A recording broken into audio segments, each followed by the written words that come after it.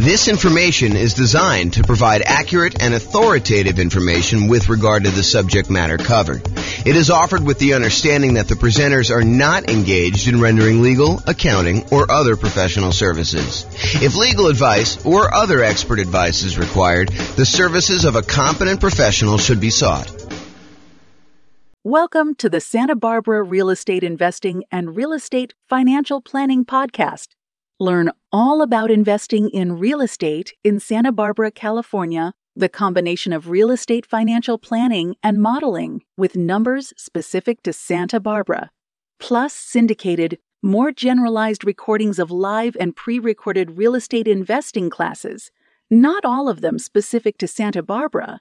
Be sure to stay tuned after the podcast for a message from our sponsors. Well, good morning and welcome, everyone. I am your host, James Orr, and this is another episode of the Real Estate Financial Planner comparison series of webinars, podcasts, whatever we're doing here. So today tries to address the question that people have of, should I buy an owner-occupant property or should I keep renting myself if I am trying to achieve financial independence or I'm trying to maximize my net worth? Like, what is going to be better for me? Because you would argue, hey, look, if I decide I'm going to go buy a rental property, if I'm going to go buy a series of rental properties, that distracting myself and buying an owner-occupant property first could actually hurt me. It would slow me down. It's better for me to take the money that I was saving up to buy my rental than it would be to buy an owner-occupant property. And not only that, but in some markets, putting 5% down in order to buy an owner-occupant property means that your monthly payment is going to be higher than if you just continued to rent, right? Because you go put 5% down, you're probably going to have private mortgage insurance, and the payments plus the taxes plus the insurance on that particular property is going to be higher than if you just rented yourself, right? Because that's going to be what is typical in your marketplace. Or you could argue, hey, if I go rent, my rent is going to continue to increase with inflation so that it's going to limit how much I am able to save over time. Because if I decide to rent and I don't buy a property and lock in a good part of my monthly living expense in the form of a mortgage payment, sure, taxes and insurance go up, but the mortgage payment itself, because you're getting a 30-year fixed rate mortgage, that's going to stay static. And so the amount, the overall net kind of rent equivalent I have of buying an owner-occupant property to move in is going to stay low and actually get lower.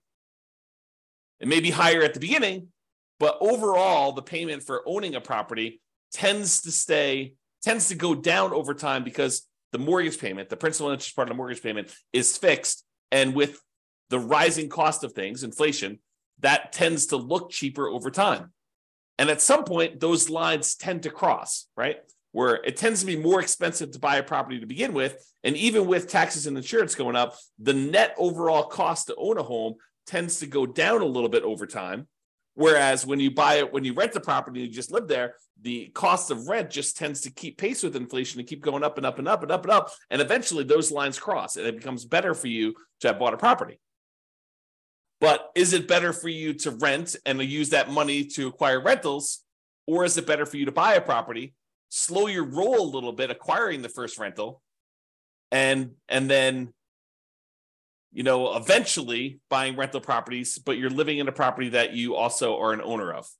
And then there's the whole discussion of eventually the property that you're living in, if you go and you buy one, you no longer have a mortgage on it at all, which then even reduces what you need in order to be considered financially independent. If you were earning $10,000, if you were spending $10,000 a month on all your expenses and $2,000 a month of that was your mortgage payment, well, eventually when your mortgage payment goes away, you no longer need to achieve $10,000 a month in passive income from your investments in order to be considered financially independent. Instead, now, because your mortgage payment is paid off and you no longer have that $2,000 a month mortgage payment, you really only need $8,000 a month to be considered financially independent.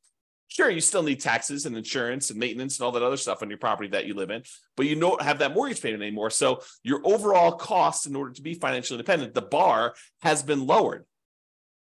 So all of these things come into play when we ask ourselves today, is it better to rent or buy an owner-occupant property for 5% down when we're otherwise buying 25% down rentals? That is what we will plan on discussing today and what we'll go into detail on. So what I did is I modeled this for over 300 US cities.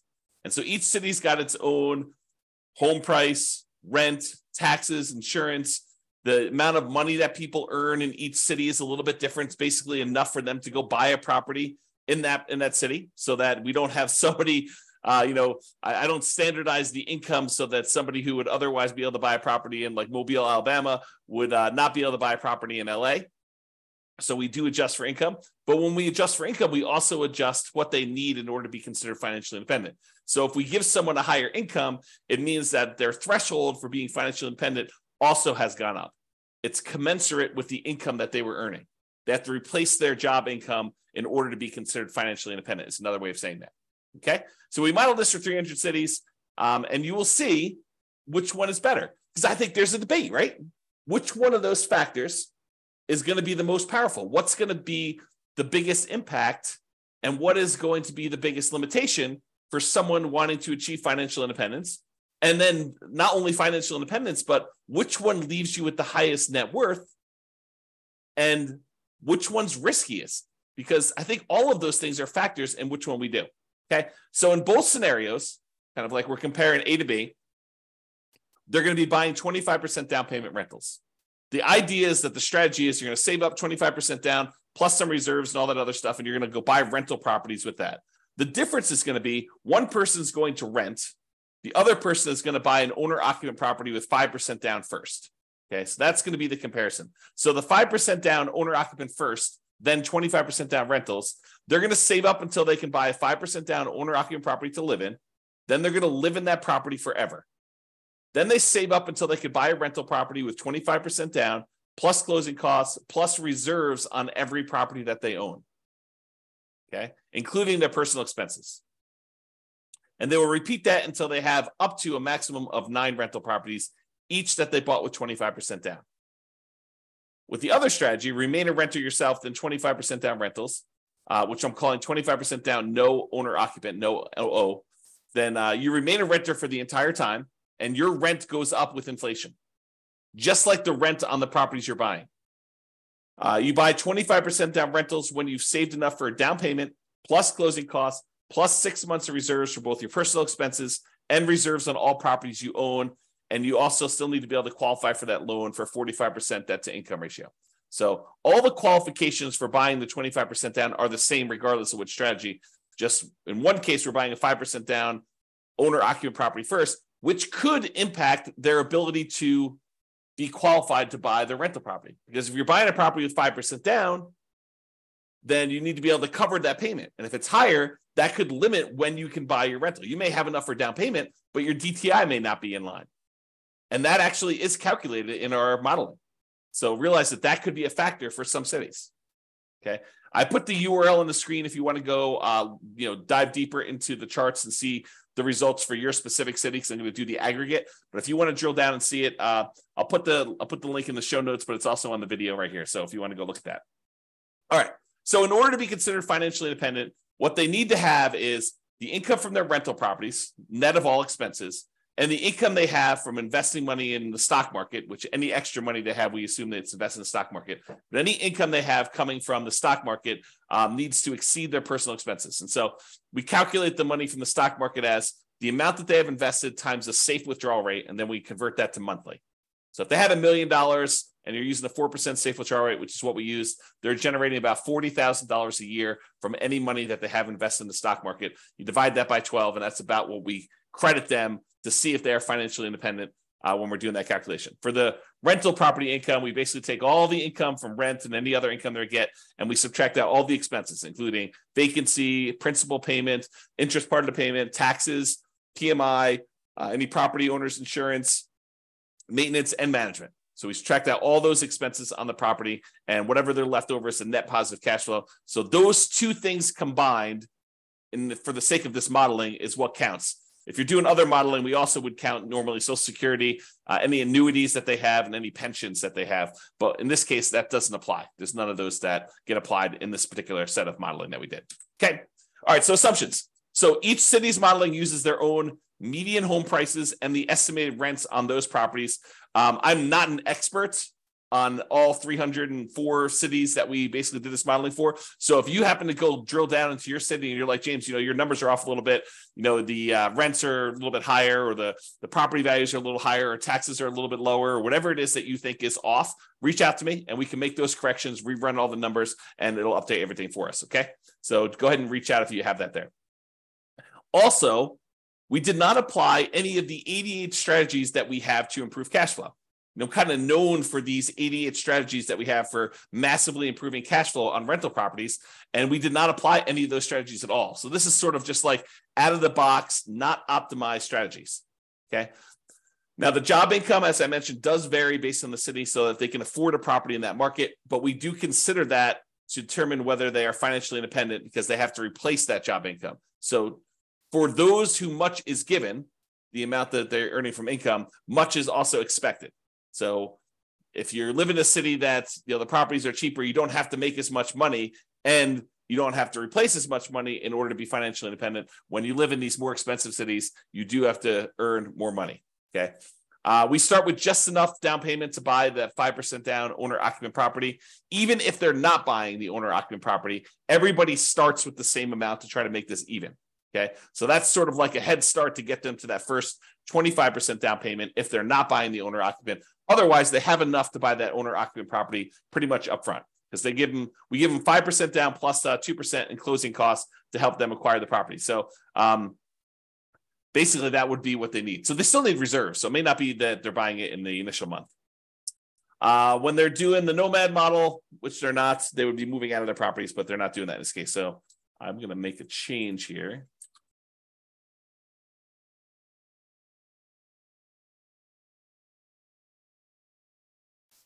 All right.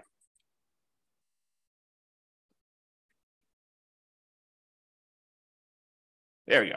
So interest rates. So when buying the owner-occupant property, we assume they're getting an interest rate of 6.5% when they put 5% down. But in addition to that, they will have private mortgage insurance. That private mortgage insurance is because they put less than 20% down, and that would actually go away once they get below 80% loan to value. So it would be there until they get to 80% loan to value, then that would drop off, and that would make their housing costs a little bit less at that point. When they're buying rental properties, because they're putting 25% down, their interest rate is estimated to be 6.75. Okay. And they do not have PMI in that case. When they have any extra money that they have while they're waiting to do stuff with it, would be invested in the stock market, and they're earning 7% on their stock market investments. And I modeled this out for 100 years. If you want to see all my assumptions, you can go to realestatefinancialplanner.com/model, pick your city or pick one of the special reports and drill down. You can see all the assumptions I use for my modeling. All right, so let's get to it.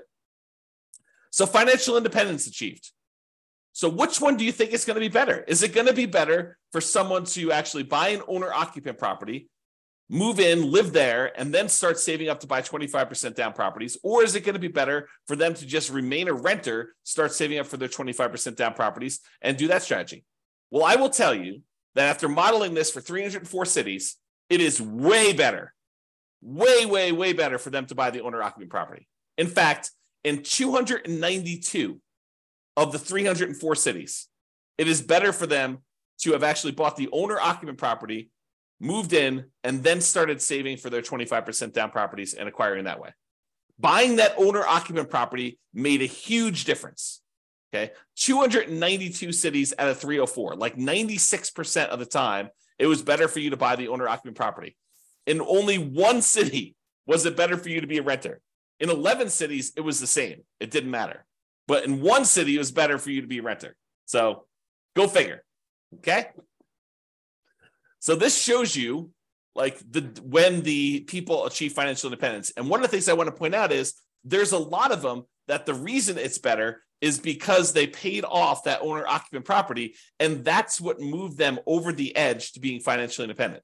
This one big peak right here is when people had an owner-occupant property, and because they bought that very early on, and about 30 years later is when they paid that thing off, that means that because they paid off their owner-occupant property, they no longer have a mortgage payment, and so the amount that they need in order to be financially independent drops by whatever that amount of their mortgage payment was. So if they needed $8,000 to be financially independent and the mortgage payment was $1,500, now they only need $6,500 in order to be considered financially independent. And sometimes as soon as they just pay off that property, then it moves them over the edge because they were already at $6,500. They weren't at the $8,000 they needed. Maybe they're at $6,700, but as soon as that property gets paid off, then they actually trigger being financially independent. And so you have a bunch of them happen right then, as soon as they pay off that owner-occupant property. You don't get that effect when you are a renter.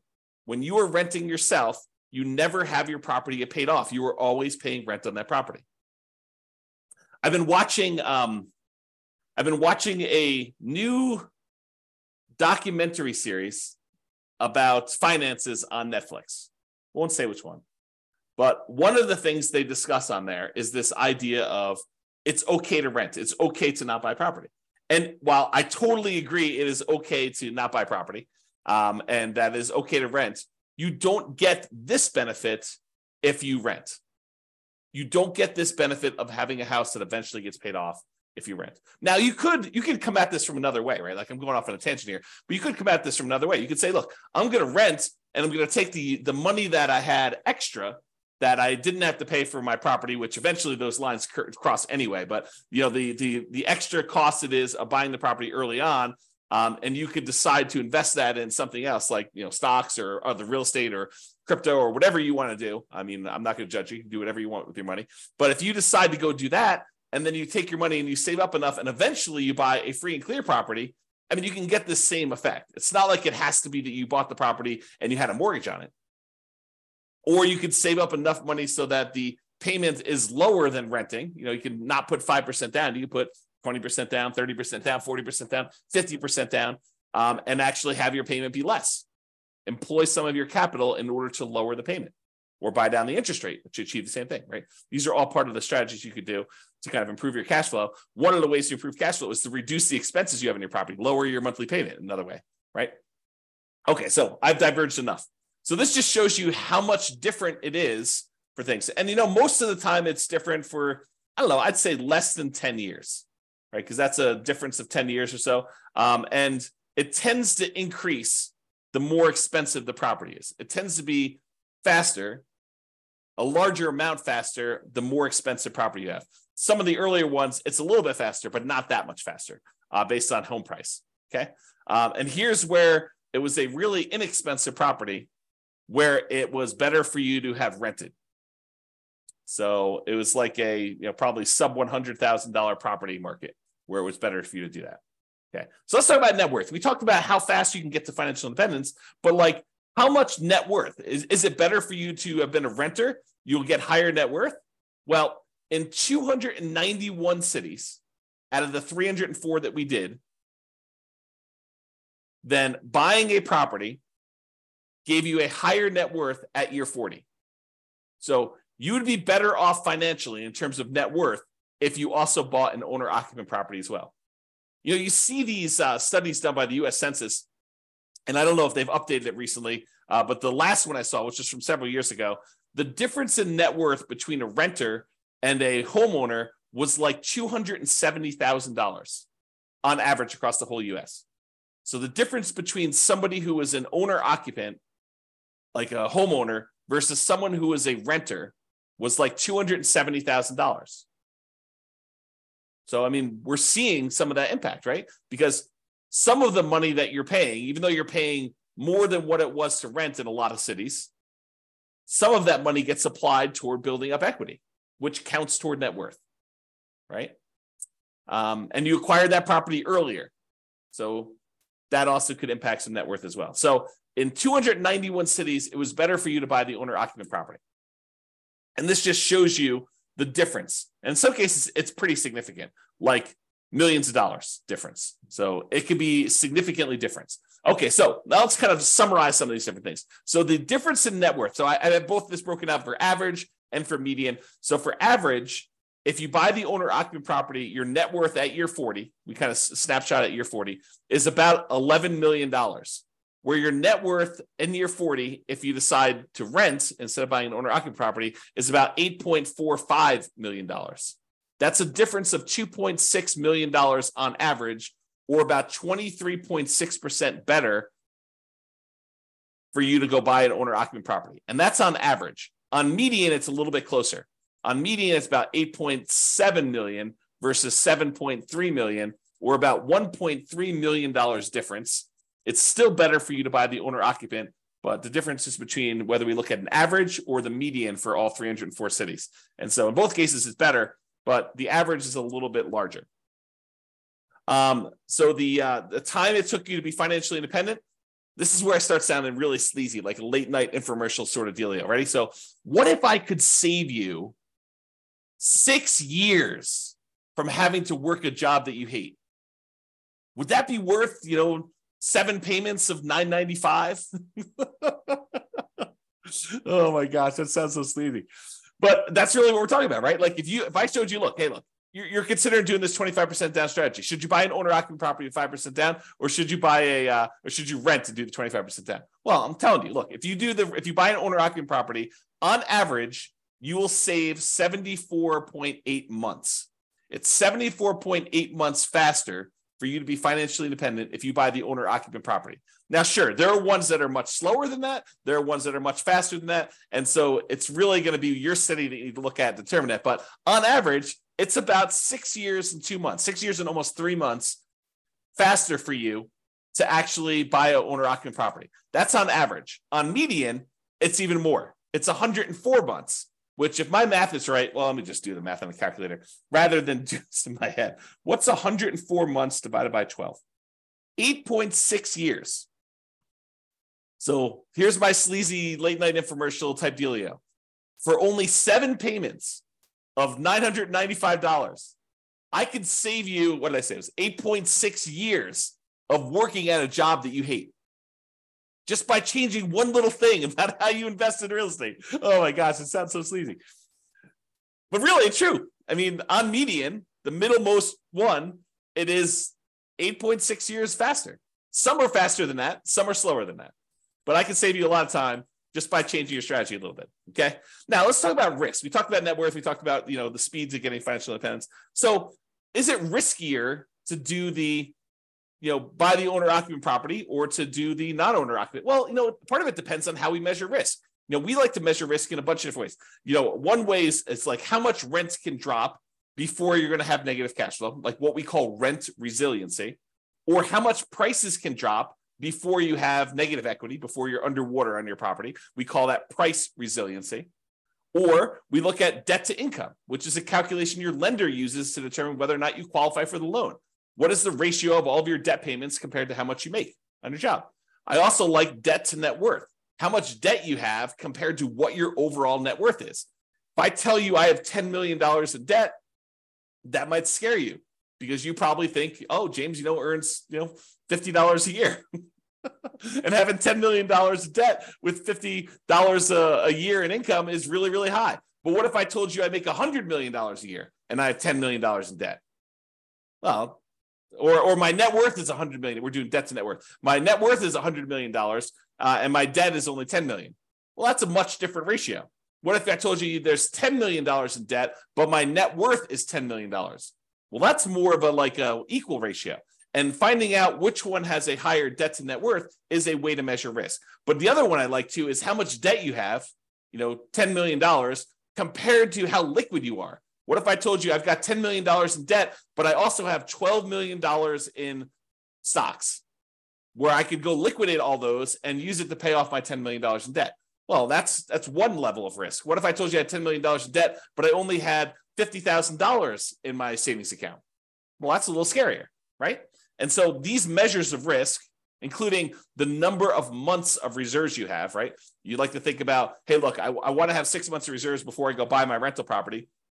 Well, we can also measure it in number of months, right? You can figure out how much all the expenses are in order to maintain your rental properties and your personal expenses, stuff like that. And then we could say, okay, it cost me whatever it is, $12,000 to kind of run my household and all my rental properties if I was getting no income coming in from my rentals? Well, how many increments of $12,000 do I have? If you have $36,000, you have 3 months of reserves for your whole thing. Well, if you had, what did I say? It was $12,000. If you have $120,000, you have 12 months of reserves. Okay. So we can measure all these different measures of risk. And so when we look at it, the average and the median change a little bit depending on which one you're looking at. But overall, I would say that buying an owner-occupant property is probably a little bit less risky. In terms of rent resiliency, it's a little bit better than renting. In terms of total price resiliency, looks like the renting is a little bit better there, but it's a small amount, 2% better.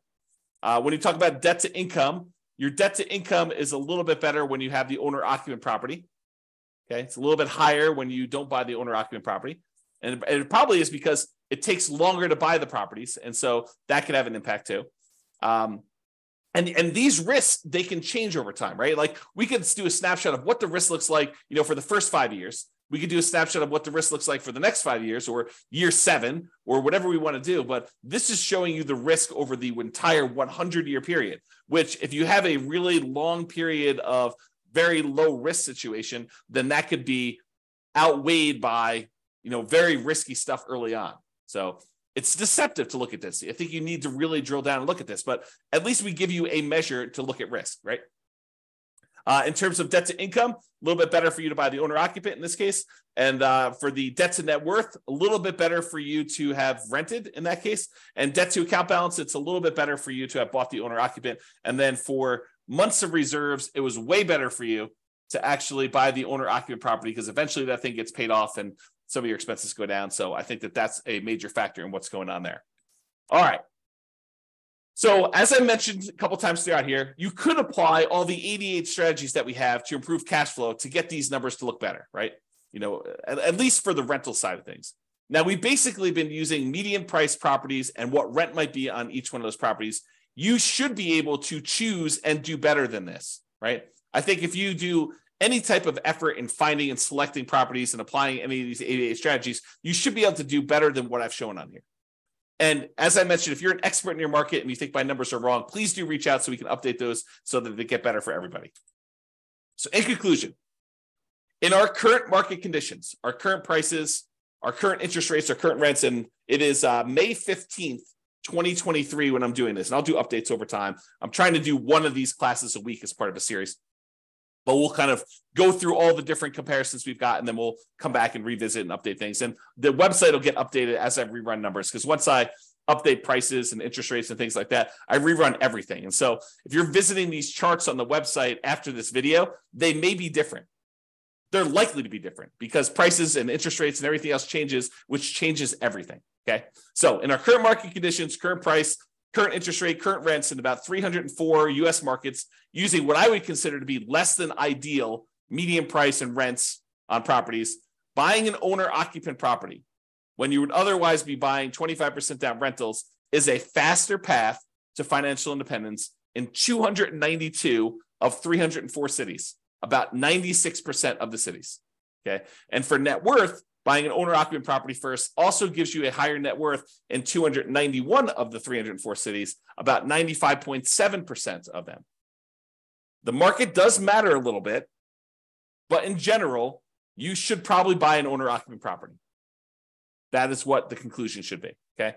It is best if you look closer at your specific market and apply as many of the 88 cash flow improving strategies as practically possible to improve on your implementation. Again, go check out the realestatefinancialplanner.com/model to be able to see all the details.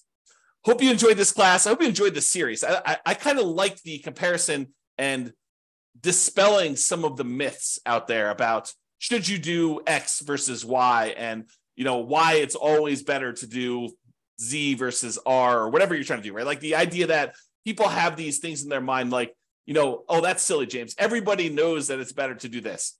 Really? Really? That's a belief you have. And then we go do the math and we find out that maybe it's not even like the majority of the time that is the case. Sometimes it is. Sometimes it's like this, where it's like 96% of the time, it's better to do one strategy than another. But other times it's not nearly as close.